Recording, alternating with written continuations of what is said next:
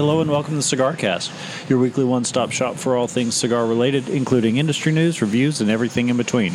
We're recording live from Crown Cigars and Nails here in beautiful Brentwood, Tennessee. I'm one of your hosts, Trae Eat It, and I am joined, as I am every week, by Mr. Shane Reeves.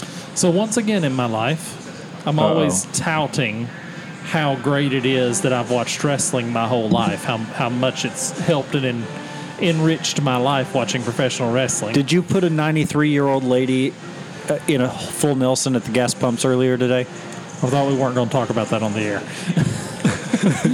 No, this morning I'm walking the Labrasaurus, and since I wasn't, this is 100% on me. I was walking a route that I don't normally walk, and I looked down at my phone to adjust my music to a different song, and just walked right off a curve about 8 inches, fell just flat. But because I've had a lifetime of watching wrestling, tucked my arms, just took the natural bump. Oh. Just took the bump. I didn't try to catch myself, because most of those injuries come from people trying to catch yourself. A lifetime of watching wrestling has taught me how to take a bump. So. No, that's my grandmother, when she was, actually I don't know how old she was at the time. It's been 20 years ago. But she same thing happened, fell off a curb at a gas station, broke her left wrist and right ankle. Still don't know how that was. She's trying to catch herself. But that's exactly what it is. She didn't watch wrestling. Yeah. Had she watched wrestling, she took the bump and been fine. And my childhood would have been a lot more interesting. And I did break the screen protector on my phone. That happens. That's why you have a protector. Yeah. That's why my phone is still in perfect condition, because I had a screen protector on it. Anybody listening, this is going to be a little PSA, because this is it's rare that there is a product on the market that I value as much as the tempered glass screen protectors. Yes. Oh my God, what we ever did before those came to market, I don't know, because that is the single greatest invention to our modern lives, second only to the phone itself. Not only that, I broke it this morning. I ordered a new one when I got home. It was at my house at 3 o'clock today. Yeah. I mean, just a perfect piece of information. If you don't have a screen protector on your phone, something's wrong with you. Specifically the tempered glass ones, because what I like about them is that they'll take the hit, they'll crack. Right. Whereas if you have just the plastic film, all that does is keep you from cutting your thumb on the cracked screen. Right. Keeps you from scratching it or something. Right, yeah. It doesn't really give it any protection. Right. So, okay, let's talk about what we're smoking tonight. All right. So I'm smoking one of the cigars that they gave me at the Dennis Prague thing in Tampa. It's the Florida Sun-Grown by Drew Estate. Mm-hmm. Smoking the Belicoso tonight.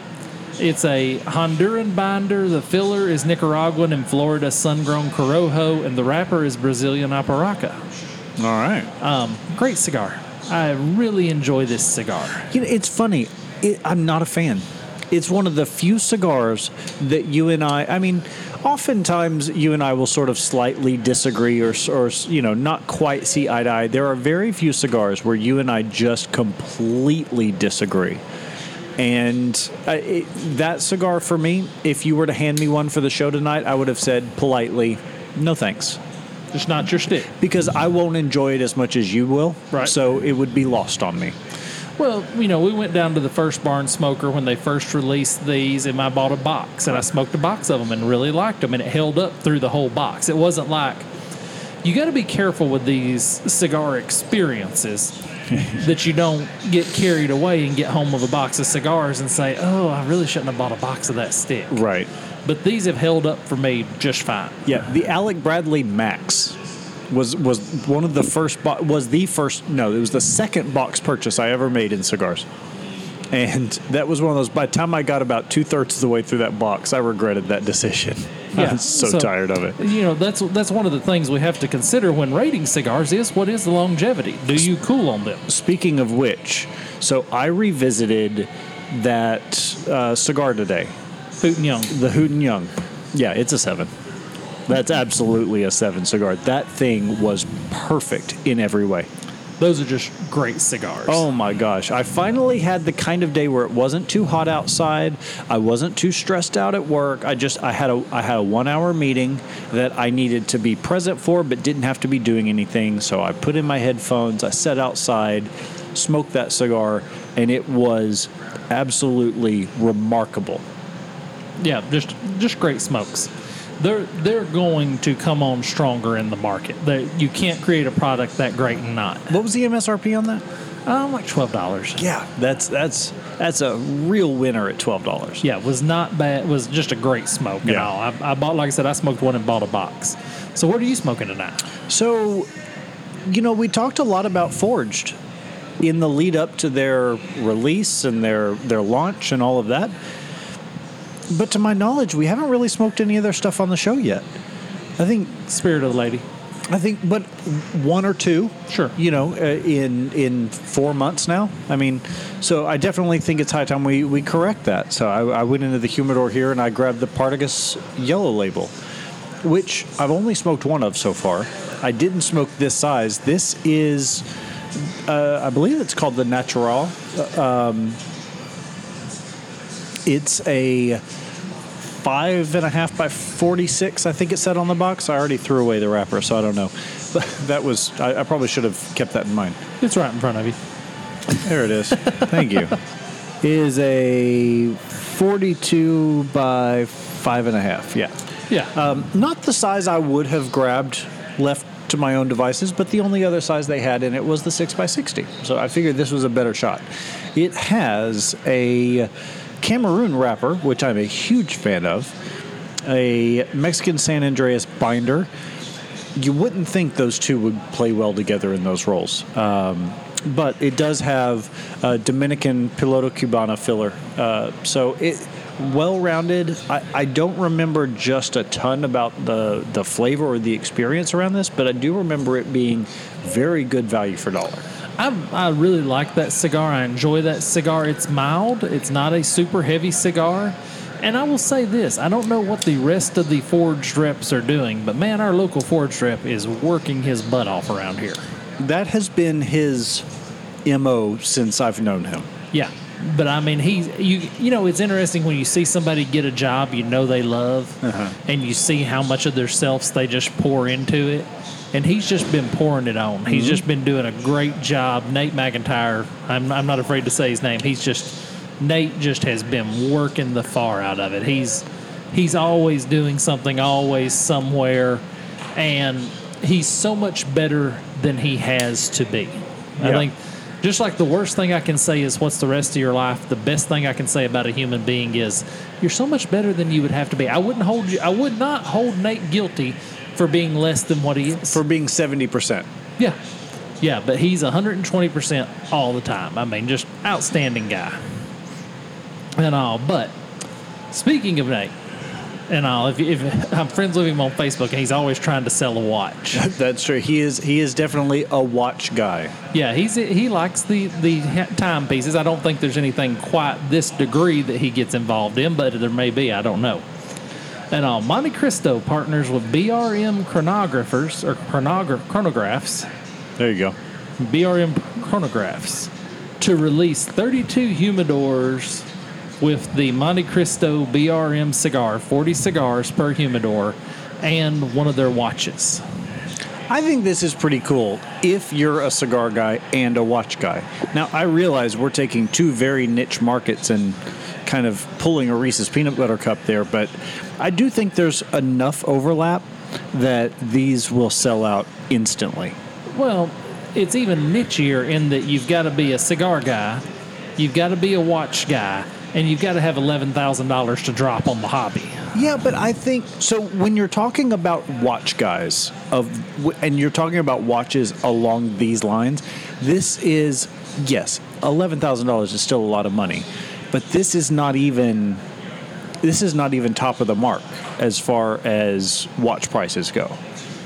Yeah, I mean, they can get way out there. All 40 cigars are one size, 6x42. Tobacco grown in Nicaragua. The wrapper is Jalapa. The binder is Ometepe, and the filler is Condega from Esteli. And it says it's a medium to full-bodied cigar. And I do like that they're putting 40 cigars with it. Yeah. At that price tag, I would expect 2 boxes worth of cigars at least. Yeah. And I mean, the humidor itself is nice, It's definitely designed in such a way that it shows off the watch because it's kind of presented as a single piece. But once you take the watch out, I'm sure that gives you plenty of room for other cigars. It's not remarkable. It looks like a Montecristo box, but I think they did a very good job on the marketing, the branding, and the packaging here. Well, so here's my question. Before I bought a smartwatch, I hadn't worn a watch in 15 years. And the smartwatch killing that premium watch industry, or the guys that in it don't matter? The guys that are in that premium watch community are solidly planted in it. They're not going anywhere. I can't imagine it's an industry that's growing. Well, no. It's definitely an industry that very much follows the path of the economy. When the economy's good for the middle class, then business is good in the watch. If it's not, it's not. You see, it's a lot like cars. You see a growth in the used market in those slimmer times, but no, I also think though, because I have always worn a watch. Even going back to the days before smartwatches were a thing, I've always worn a watch. But I've never been one of these guys. I can appreciate the crap out of a super nice watch that's made well, that has all of the the bells and whistles, if you will, but it's just not for me. Yeah, I think you're either that guy or you're not. And I couldn't imagine wearing a watch that just told me the time. I couldn't imagine wearing a watch that was, or having a watch collection that valued the same as the house they were kept in. Yeah, can't imagine, but cool deal, cool setup. I always like to see new stuff introduced in the cigar industry, so it's a cool little pairing there. Yeah. Now, this is finally, last week we were kind of beating on Drew Estates about not knocking our socks off lately. So they're finally creating a cigar I'm looking forward to. Hey. Drew Estate announces the Undercrown 10. So this was sent out as the Drew Estate mystery cigar for events and all. If they were having a online event and you bought a box, you got one of the mystery cigars and people were smoking them and raving about them. And then it was revealed last week sometime that was actually going to be the Undercrown 10, a regular production cigar. Okay. Recipe on this, very nice. Mexican San Andreas wrapper, Connecticut River Valley broadleaf binder, and Nicaraguan fillers. Blended by Willie Herrera. Right. So it's already up there on my list. Just blended by Willie Herrera automatically moves it up on my list. Very, very attractive banding. I actually spoke to someone here who got to smoke one of the samples. Yeah. And she said that she really enjoyed it, really liked it, thought Austin was not as impressed as she was. But that's typical for Austin's palate. This is not his cigar. Well, that probably makes it more likely that I will enjoy it than he didn't, because he and I kind of have, you and I, our palates run similar except for on the Florida Sun-Grown. Right. But his palate is way out there. Yeah. And on his own. So really looking forward to this. It's funny because in Drew Estate fashion, Facebook has been taken over. Every time somebody grabs one of these, they post it on the Drew Estate page. Right. And all, but I mean, price not bad. Toro, $12. The Corona double, 7x50, $13.50 a piece. Not bad. They don't have it in 6x60. And all, they do have it in a 6x46. Right. But that's Willie's thing. Willie's not a big ring gauge cigar blender. Right. I kind of would be a little dubious if it was in a 660, because I know Willie, and that's just not what he likes. He does not like a big ring gauge cigar. So this kind of reflects his more the true nature of Willie Herrera. Right. So I'm excited for this cigar. Yeah. Yeah, I actually am too, believe it or not. It's... I liked the regular Undercrown when it first came out. I kind of lost some of the fire for it somewhere along the way. I like the shade fine. It certainly doesn't hold for me what it does for you, but I am looking forward to this. I even like the Dogma that came out. Like, Dogma's a great cigar. Yeah. So this, I imagine the flavor profiles to be somewhat similar. So I'm looking forward to this. So, Drew Estate 25th Celebration Bash, September 25th, 2021. So, this is cool. You know, Drew Estate, they're not being at PCA. They're not at the Tobacco Plus Expo that's going on right now. They've just decided to make their own event. Yeah. And it will be held September 25th at the South Fork Ranch in Parker, Texas, part of the Dallas-Fort Worth metropolitan area for those following at home. And they'll receive a onslaught of packages worth the company's worthy of the company's single biggest milestone event. So that tells me that the Drew Estate's really going to be throwing some swag at you. I do think that's so silly though when you're talking about anniversaries. The single biggest milestone event in its history. Well, yeah, each one that follows is going to be bigger than the one before. Like that's kind of how these things work. Well, you can't blame them for taking a little poetic license. Absolutely. I always think it's funny when people try to make non-things into things for the sake of marketing. The extravaganza will begin at 2 with a tailgate party. Of course. And they will have appetizers and a Drew Estate cigar brand sensory activations. That's an interesting thought. But looks real cool. I mean, just really looks cool. Tickets go on sale to the general public on May 14th and cost $400. Not bad. Yeah. If you're getting enough sticks, that's not, and I know you're getting enough sticks. I mean, you think about just the barn smoker. If you never went to another barn smoker and they offered the barn smoker swag pack for sale, we would all buy one. Right. I mean, so with Drew Estate's record and they always have such good swag. Their swag's always top notch. I keep one of those convertible backpacks in my car at all times. Yeah, they're always top notch stuff. So pretty excited about this, and I don't think I'll go to this one. I'll probably wait a little while. Yeah. And because again, same reason I'm not going to Barn Smoker. They're still a little bit nuts. Do you want to go out there and ask him if you can drive his car? No, I want to ask him if he's ever parked it before. I thought he was going to go across 2 lanes. He was coming back. What do you think? Is that a 2020 Corvette, 2019 Corvette? Yeah, it's the new one. It's the mid-engine one. Yeah, it's the one that looks like a Lamborghini. Yeah. And I just pulled in the parking lot, and I lost Trae for a minute, everyone. I'm over here pouring my heart out. I was still hanging with you. I have never seen someone pull in so aggressively and then park so poorly. It was distracting. Trying to sell tickets for Drew Estate, $400 a pop. That's fine, and I'm sure Kyle will love you for it. But yeah, I'm sure he will, and I can't wait for Kyle to get to where he can come back to events and I can see him again. I've missed not seeing him for a couple of years. I have too. And also, I can't wait for him to get back to where he can come back into that. But very, very cool car pulled up in the parking lot. But anyway, so this is a pretty cool idea. I think this may be, I think you're going to see more of this and less of the trade shows and the Tobacco Plus Expos. I think they've realized what I've been saying all along. The consumers need to be talking about the cigars, not the retailers. Well, so here's the thing. I think we're going to talk about that more in the second half of the show, based about the consumers being allowed at events.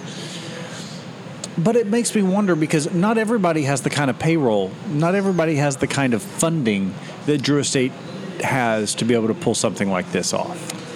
No, but you can make it up in volume.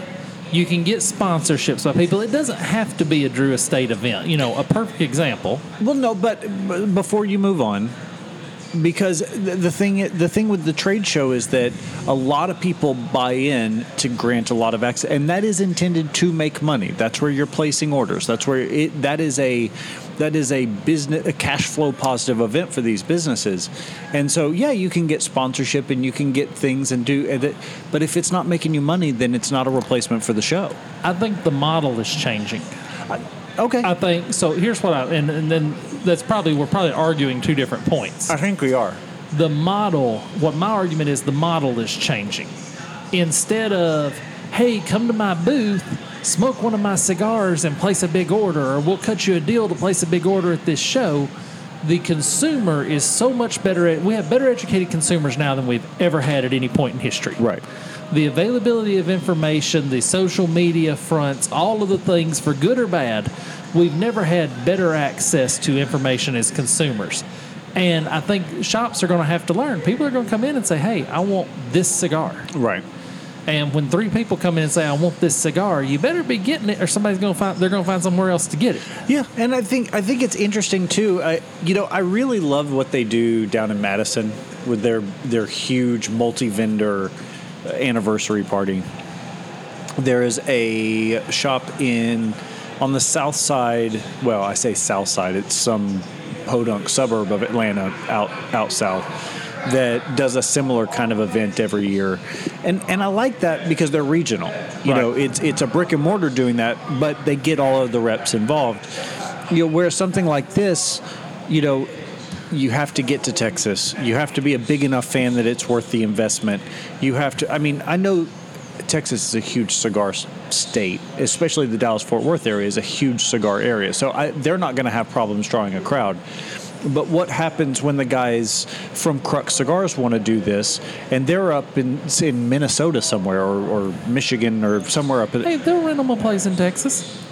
Well, you know what I mean. So again, like, not to crap all over your point, because I don't think we're necessarily arguing the same points, but I would love to see the trade show model shift to something that is more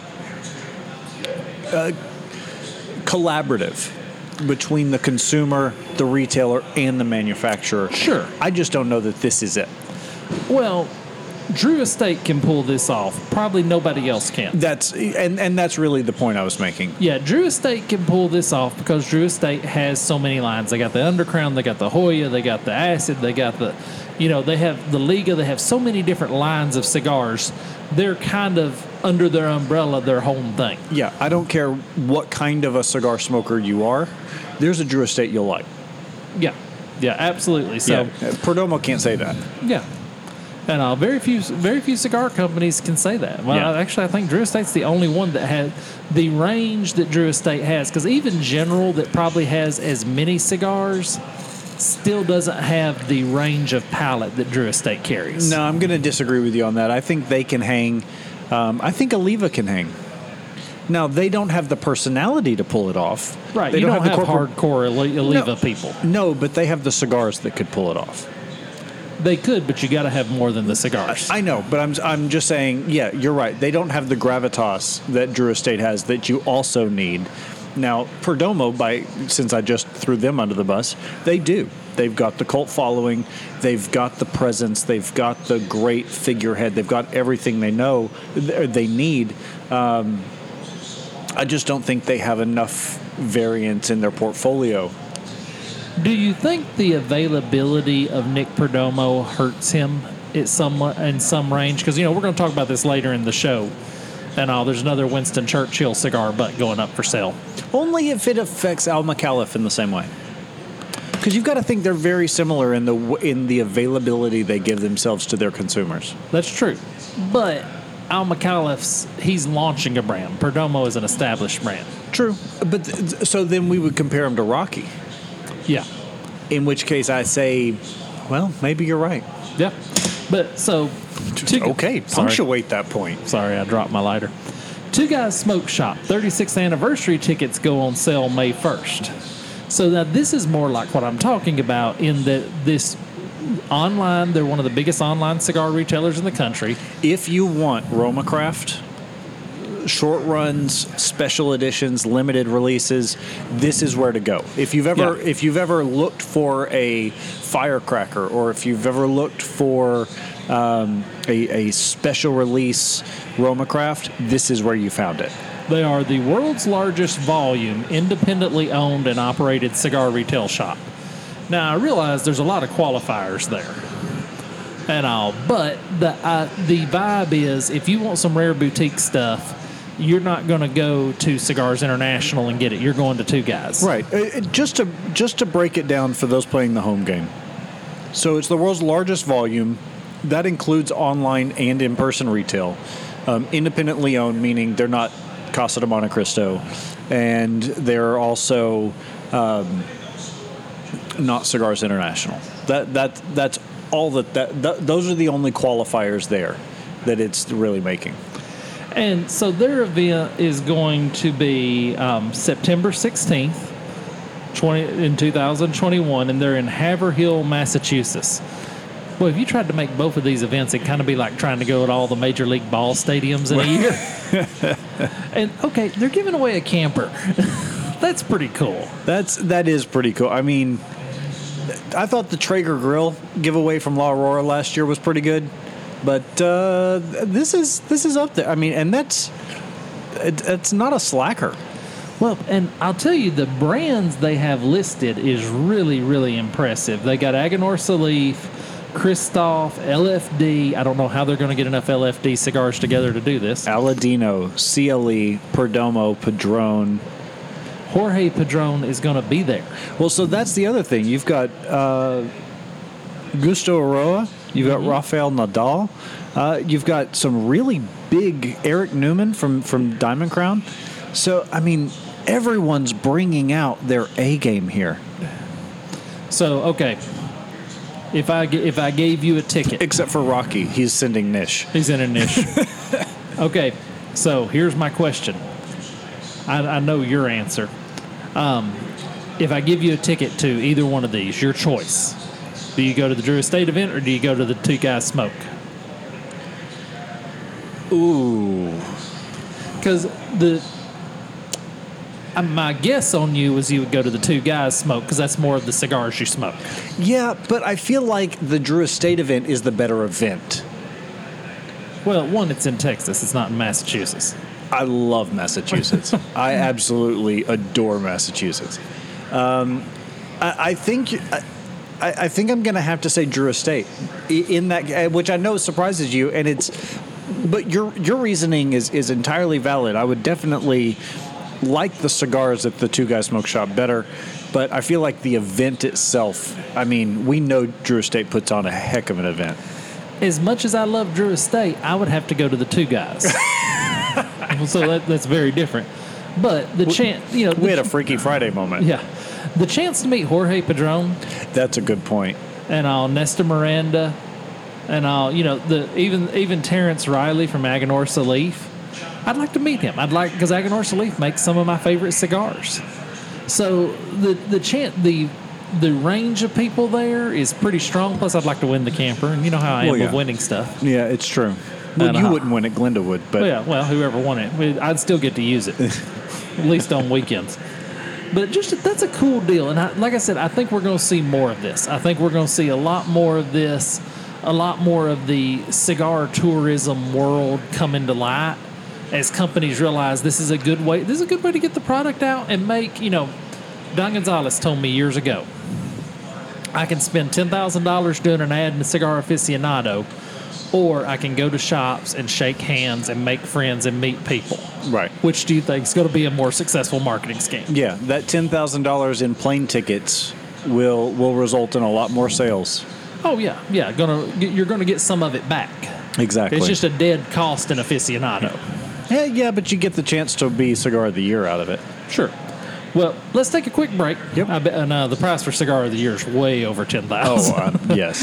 And speaking of which, when we get back, we are going to talk about EP Carrillo releasing their Top 25 Trilogy box. Speaking of purchasing Cigar of the Year. Exactly. And that'd be a great segue if we wasn't about to take a break. But we're going to take a break. We'll be back in a minute.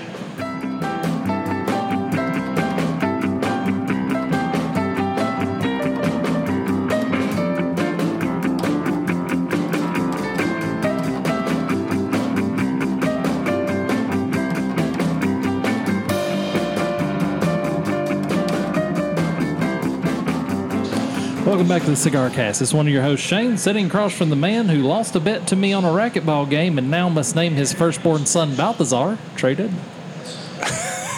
How awesome would that be? Balthazar Deadman. So, I mean, if that's not a movie star waiting to happen. I think it's we'll talk about it after the show. I get the feeling I'm going to get vetoed by the wife on the Balthazar. Actually, no. So, okay, fine. I'll talk about it here. So, it's no secret that we're hoping to start our family sometime within this year or next. Whenever it happens. So the one thing that we both refuse to talk about in our house is potential baby names. Right. And the reason for that is that we both have very strong opinions if it should happen to be a boy. Being the fact that I'm the third of a long line of people who I think the world of and would want to honor with a name. And there are some pretty strong family ties to names on her side as well. So talking about especially boy baby names is a absolute no-no in our house. We just avoid the fight. Do me a favor, though. That being said, we have both agreed that we really love the idea of like super old names. Right. Like Artemis and 2 o'clock, Artemis, time for your beating. Come on out to the playground. Elton, things that you haven't heard in 100 years. I'm just telling you. So Balthazar fits that list, is what I'm saying. Nobody's going to screw with Balthazar Deadman. Balthazar Deadman could be a Game of Thrones character. I've actually... You just got your veto. That was what did it. Oh, Game of Thrones. I actually sent a letter to Jay Drescher, one of our friends that writes pirate books, and said, next book, Balthazar. Great pirate name. Outstanding pirate name. And Balthazar Deadman just makes it that much better. And all. So, anyway. But the problem is he's going to be built like me. It's really hard to pull Balthazar off when you're 100 pounds soaking wet in high school. But he gets to carry the name. Okay. His buddies, he call him Bal. Hey, Bal, come here. And all, there's a lot of advantages to Balthazar. But do me a favor. 2 names only. First name, middle name. I hate these families where they have like 6 names. Julius, Francisco, Rothschild, the 15th. It's like, come on, people. Pick 2 names, commit. See, I like, I don't remember the TV show, but essentially the plot line was they were planning to have a bunch of kids. And then, for whatever reason, the plan changed, and this is going to be their last kid. And so they gave it like 7 middle names because it was all the names they had picked out for the other kid. Yeah, see, that's obscene. Nobody should ever do that. I think it's hilarious. But you've also got to remember, because this comes up a lot in my house. So my wife goes by her middle name. So it's a headache whenever we have to get plane tickets or go to the doctor's office, anything like that. I go by my middle name. I don't. Do you really? Yeah. I didn't know that. I think I did. Anyway. My wife will claim she didn't know that till we were getting married. But I think she's just lost. She forgot. She forgot. And so I go by a name that's not my legal name. So, and it's the same name as my dad. So getting on an airplane growing up was a nightmare. So I say all that to say, we got to do something to screw this kid's name up. Just because that's the way things go in our household. We want it to be included. Just keep passing the trauma down the lines. That'll work out well for you. Well, then we'll just pretend we're Republicans. Anyway, EP Carrillo releases Top 25 Trilogy box set. Okay. This is a good piece of marketing. Before I trash it, let me just say, they're releasing the Pledge prequel, they're releasing the Encore, and the La Historia in a 3-play. So you can have 2 number 1s and a number 2 cigar of the year. That's where I lose faith a little bit. Are they so lacking in confidence of getting another number 1 that they couldn't just hold on to this idea? Oh no, this is smart. Okay. Because now, how many people do you know are going to think all 3 of these were number 1s?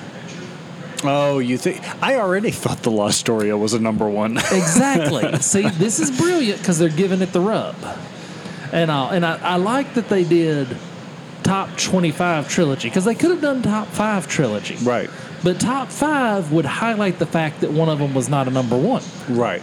So they went Top 25. They're just including the list as it's described. This is That's pretty good. Yeah, if you had asked me to name EP Carrillo's two cigars of the year, I would have said the Encore Majestic and the La Astoria. Those are the two I thought it was. So, yeah. So this is pretty good. This is giving the rub. To go back to a wrestling term, this is them giving the La Astoria the rub from the Encore and the prequel, and all, which are good cigars. Don't get me wrong; all three of them great cigars. And they're gonna send out 100 boxes, but 1,000 more are scheduled to ship in 2 weeks, and by June another 4,000 boxes are expected. So these are gonna move out pretty quick. Yeah, and it's not a super limited run, but it's limited enough. It's limited-ish, but I think this is more and the case looks awesome. Oh yeah, and I think this is more about making people think the La Astoria was number one than you could be than right. anything else. And also, okay, let's catch a quick legislative update. Cigar Group, FDA, meet again in federal appeals court. This was on May 7th, and the Food and Drug Administration and the Cigar Group, Cigar Rights America, everybody else, met in the Court of Appeals. So I'll tell you what I got out of the article. Okay. The cigar groups came out against a judge panel that was not in their favor. Mm-hmm. Presented their case very intelligently, very well, showed their evidence, had all their stuff together. The FDA came out and said, because we say so, and the Cigar Rights Group wins. Is that a accurate summation of the fight? I'd say, yeah, that's pretty...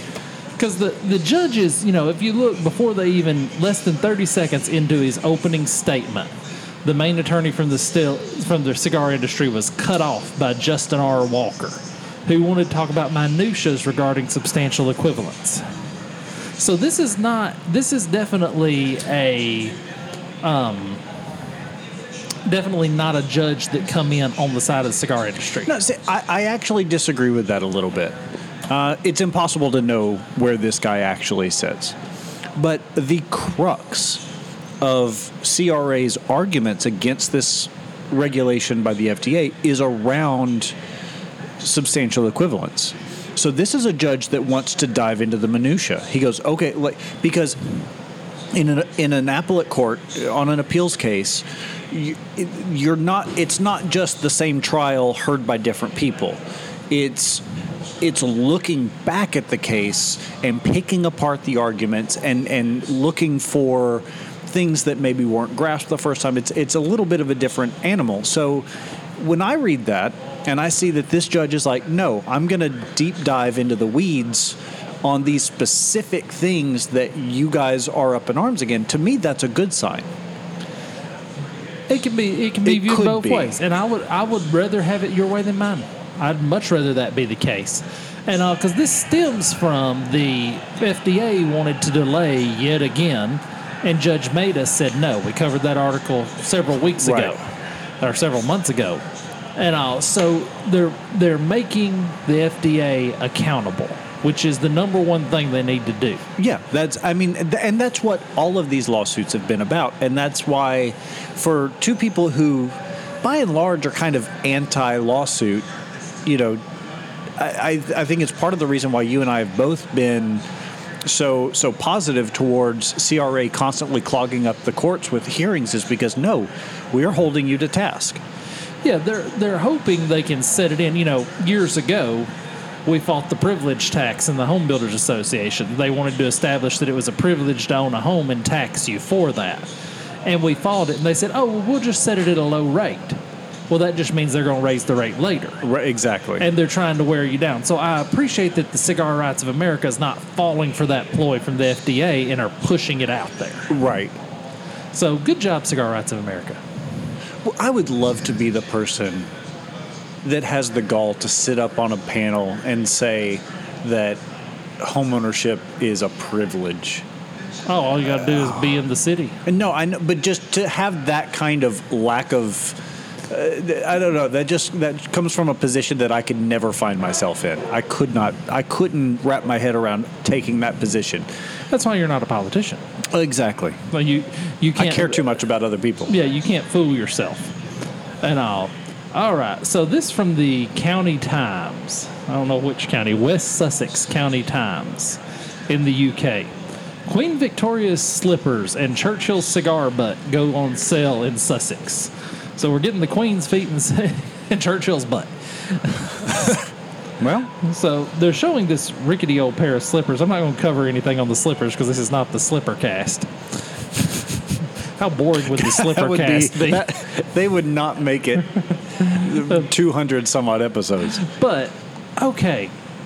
This is now the third or fourth Winston Churchill cigar butt to go on sale. Yeah. At what point have you saturated the market? Yeah, that's the thing. There are only a handful of people. This kind of goes back to the Watch article we did at the top of the show.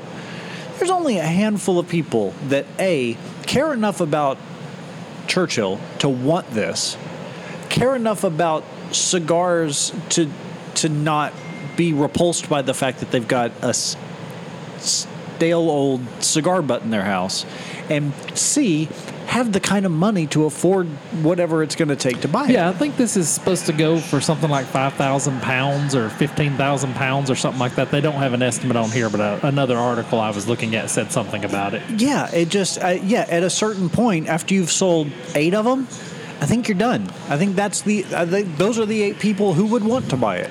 Well, you have to control your market. You know, when we go garage selling and we have a huge stroller weekend and my wife buys like 4 strollers. You don't put them all up for resale at the same time. You don't go competing with yourself. You put one up, you sell it, then you put another one up and you sell it, then you put another one up and you sell it. Although, if you were strategic enough, you could probably use that to your advantage. Generally, we're close enough to the top of the market. Yeah. We generally come out at the top of the market, and in order to preserve, we'd rather make more on each stroller than sell more strollers. Right. So I'm just saying, if you've got 3 comps out there, I'm putting your real estate hat on. If you've got 4 strollers, so you've got 3 comps for each one, and you can say, but this one's listed at this, like this one just sold for this, like, and you've marked them all up 20% using your own comps to boost your price. Right. Yeah, you want to control the market. Yeah. That's what you want to do. We keep the stroller market cornered if at all possible. And actually, if somebody comes in and tries to sell one cheaper than us, we'll buy it from them and then put it on sale at our price. And I'm sure the trade commission's going to come after me for cornering the stroller market at some point. And all, but that and frozen orange juice futures. Yeah, something like that. But here's the thing: if you happen to be holding on to one of Winston Churchill's cigar butts, give it about 10 years, or just hold on to it. Just take that piece of history and use it as a talking piece. Yeah, I think it needs a little bit. I don't think anybody's smoking them, but I think it needs a little time. I think we've had such an influx of these come on to our thing that it's not worth doing anymore. And okay, so this is cool. This is from the City Sun-Times. You're hitting the local news hard this week. Well, anybody can go to Aficionado and pull off a bunch of articles and start yakking about them. I like to dig a little deeper. No, I'm with you. Chamber holds ribbon cutting ceremony at Sticks Golf and Cigar Lounge in Carefree. Okay, where is Carefree? Okay. No, this happens every time I do one of these articles. It's in Arizona. Arizona, thank you.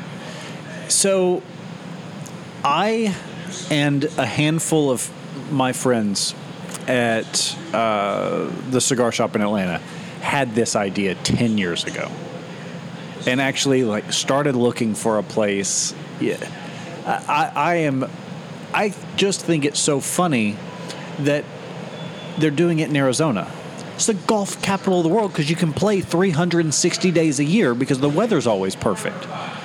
Why do you need indoor? Well, but you take somebody. It's too hot. They can't. It's trying to learn. Because I've said this before, and this is also what makes this a great. So I got started playing golf because I was friends with other people who played golf at the cigar shop first, and they were all playing golf, and I was like, yeah, I've always thought it sounded interesting, and there we go. And I've said this many times. I've even said it on the show before. The worst thing about learning to golf is playing golf, because sure enough, you've got a group behind you that's breathing down your neck the whole time, and you can let them play through, but then you've got the ranger coming out. You guys got to pick up the pace. I can't help it. It's my second time out, and it really discourages people from learning the sport. This is a great way for beginners to learn how to make contact with the ball in a way that they don't get discouraged. They don't hold everybody else up. They're not constantly getting barked at. I think this is fabulous. Well, I will say there's no sport individually. Now, not speaking of team sports because they have their own difficulties. There's no sport with a greater barrier to entry than golf. Yeah. The clubs are expensive. The green fees are expensive. A lot of the people that play it are not great human beings at times. And the learning curve is steep. You can play all your life and never shoot par. Yeah. Yeah, so there, now there's a lot of good parts about golf. Yeah, it's a relaxing way to walk. It's a well, it's also, I love the fact that you keep your own score in golf and you're only playing against yourself. Yeah. That adds a lot to the golf game for me. If you're the kind of person that can do that, I've had some friends that every time they wanted to play $1 a hole, and it's like, that's great, but why don't I just pay $18 of your green fee and let's just call it a day? Well, but playing for a little money will make you play better. To a certain extent, but it's also, but the guy who did that was on the amateur tour. Oh yeah, well. And he was spotting us, handicap points, and I still don't even really know how that math works out. But the fact of the matter is, like, at that point, I know you're better than me. I'll give you the money if that's what you really want. But now, have you ever played Wolf? No. Oh, Wolf is this is a cigar and golf lesson here. Wolf is my favorite betting golf game to play. Okay. So whoever's first up to the tee, you alternate. You don't do the traditional whoever's had the most strokes goes first. Right. You do a round robin. First person up the tee hits the ball. Then the second person hits. Now, you can decide he's going to be your partner, or you can wait for the third person to hit. Then you can decide him. So you pick your partner, and then you add the two scores together, and that's who wins the hole. But if you're on a par 3 and you drop it 6 inches for the cup, you can go lone wolf and go to beat the other 3, and the bet doubles. Gotcha. Because you're getting it from 3 people instead of... Right. So Wolf is a great betting golf game, but it takes some of that stress off because you can pick somebody that's a lot better than you. It's kind of it's almost like a scramble, but it's more fun. It's always changing. I like that. Now, if you don't select person 2 and person 3 goes, and they're worse than person 2, you can't pick person 2 anymore. It depends on how you play Wolf. I've played it both ways. I played it where you get the choice at the end of who you want to be your partner, and I played it where you must take it or pass on this ball. Kind of like Yahtzee. Yeah, so I've played it both ways.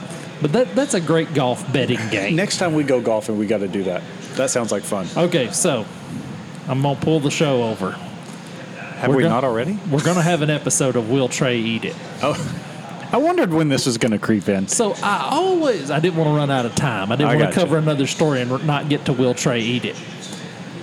So Trae's dining habits are a mystery to me.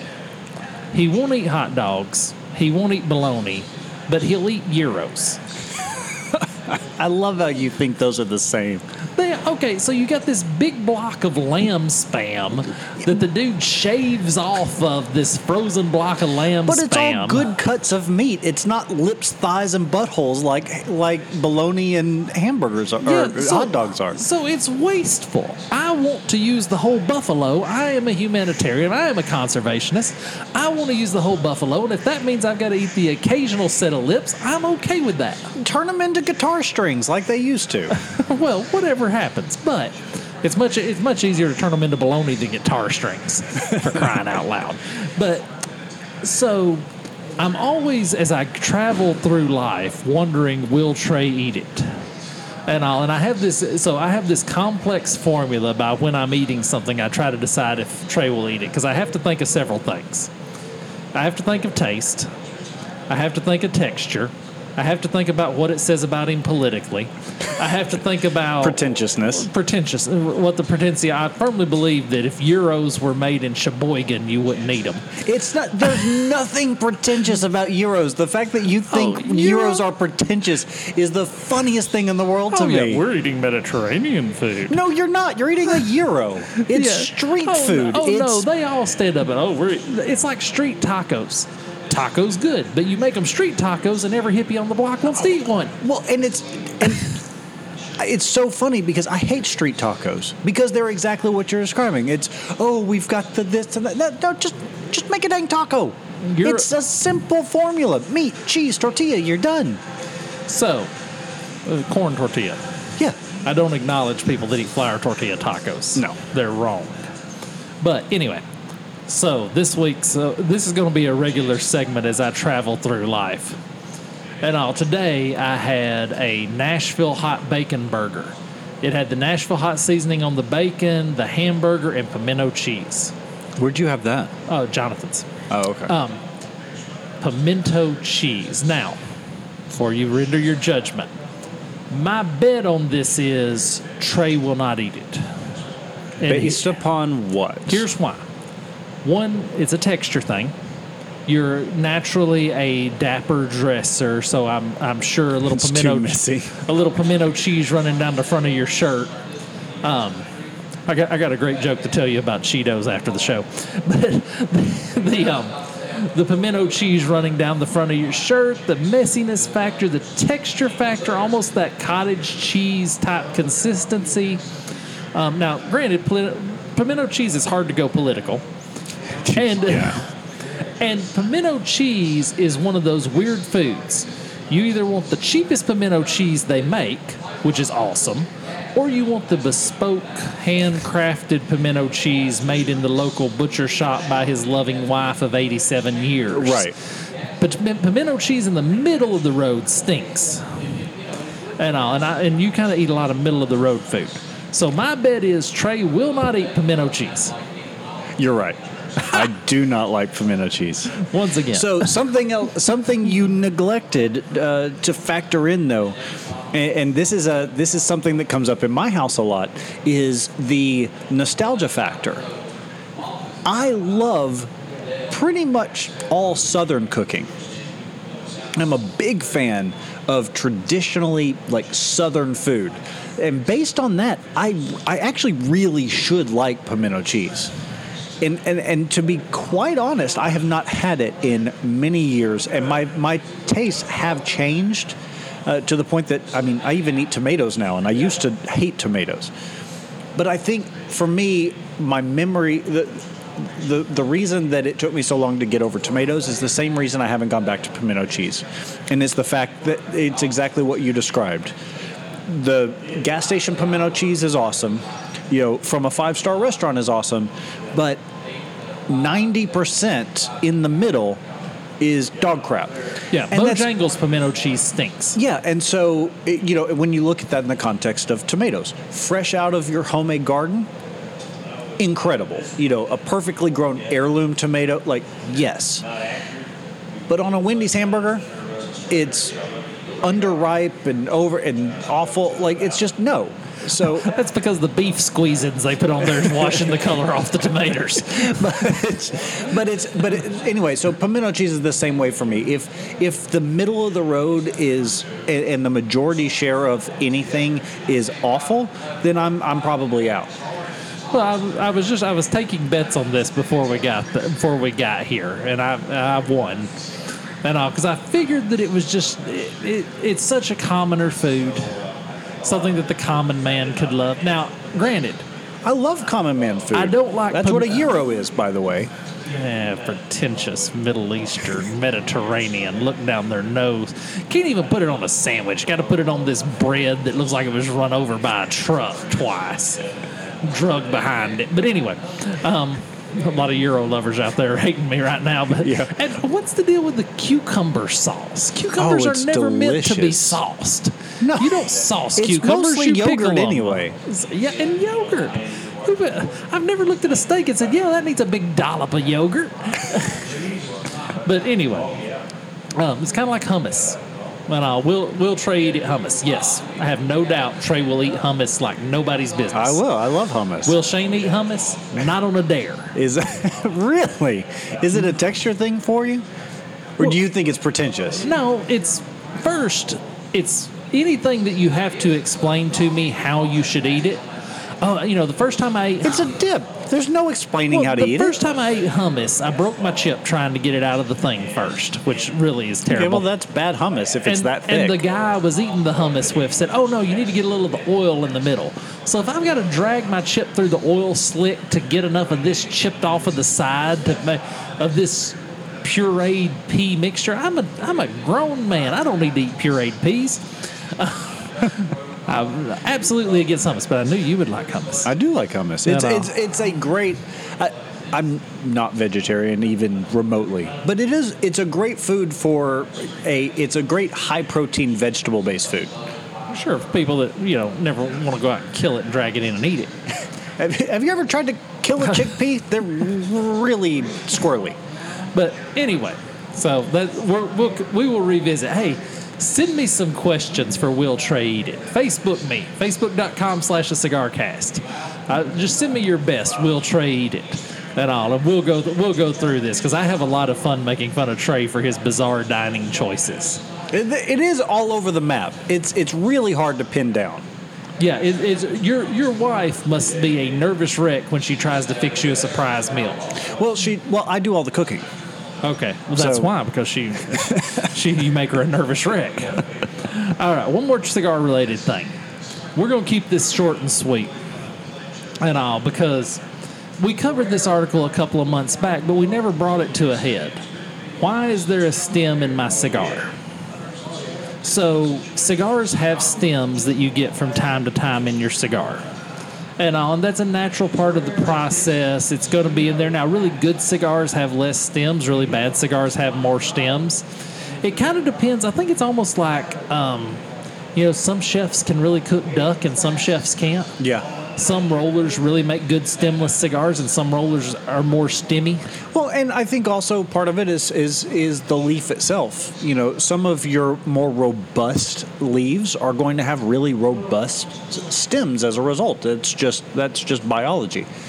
And so by contrast, the Cameroon that's wrapping my cigar right now, even now they take the stems out of wrapper leaves, but even if they didn't, it would be a very small, because it's a very delicate, thin leaf.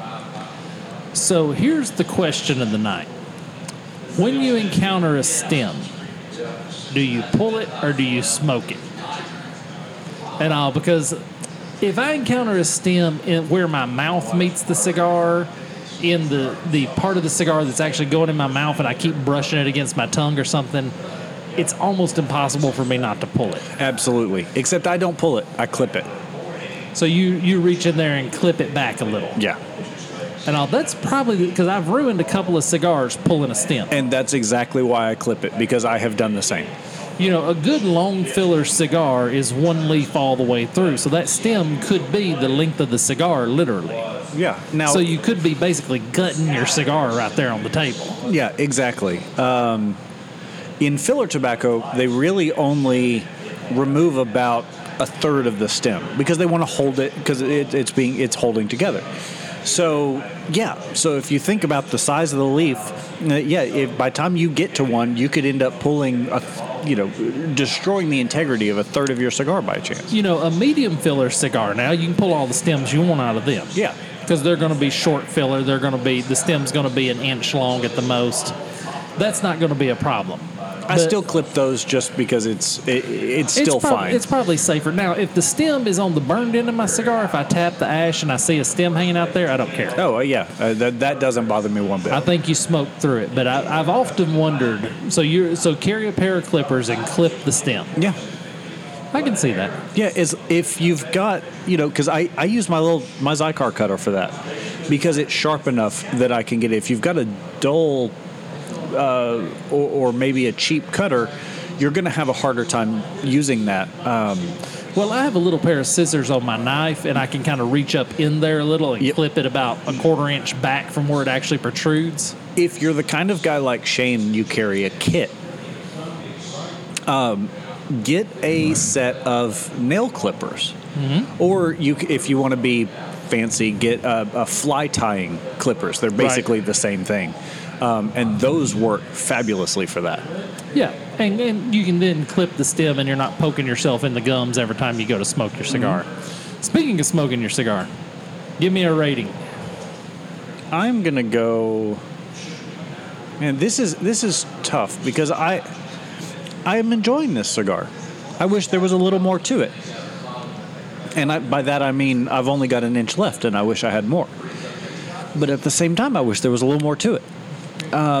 I'm going to go 5.5, 5 3/4. On its best day, that cigar's a 5.5 for me. Yeah. Now, that's a respectable number. It is. Don't get me wrong. For a mass production cigar, for an inexpensive cigar that can fall in the under 8 category occasionally. Not in this humidor. No, but sometimes they can. Okay. That can fall into that lower price structure. That's a 5.5 is a very respectable rating. Yeah. That's about what I would have to rate that cigar. Sun-grown is a 6.5 all day long. I love the history behind it. I love the consistency. Yeah. Every sun-grown I have ever smoked has drawn, acted, taste exactly like a Florida sun-grown cigar. It's hard to beat that. There's never been an ounce of variation from the first box I bought 4 or 5 years ago to this one I'm smoking tonight. There's never been an ounce of variation in the taste of this cigar. Now, that's a little better controlled because it all comes from the same farm in Florida, in Claiborne, Florida, and all. But just an absolute 6.5 for me. It gets a little ding for availability. It gets a little ding for price. And all is the only thing that keeps it from kind of getting that 7 from me, that valued, treasured 7. But definitely a 6.5 every time I smoke this cigar.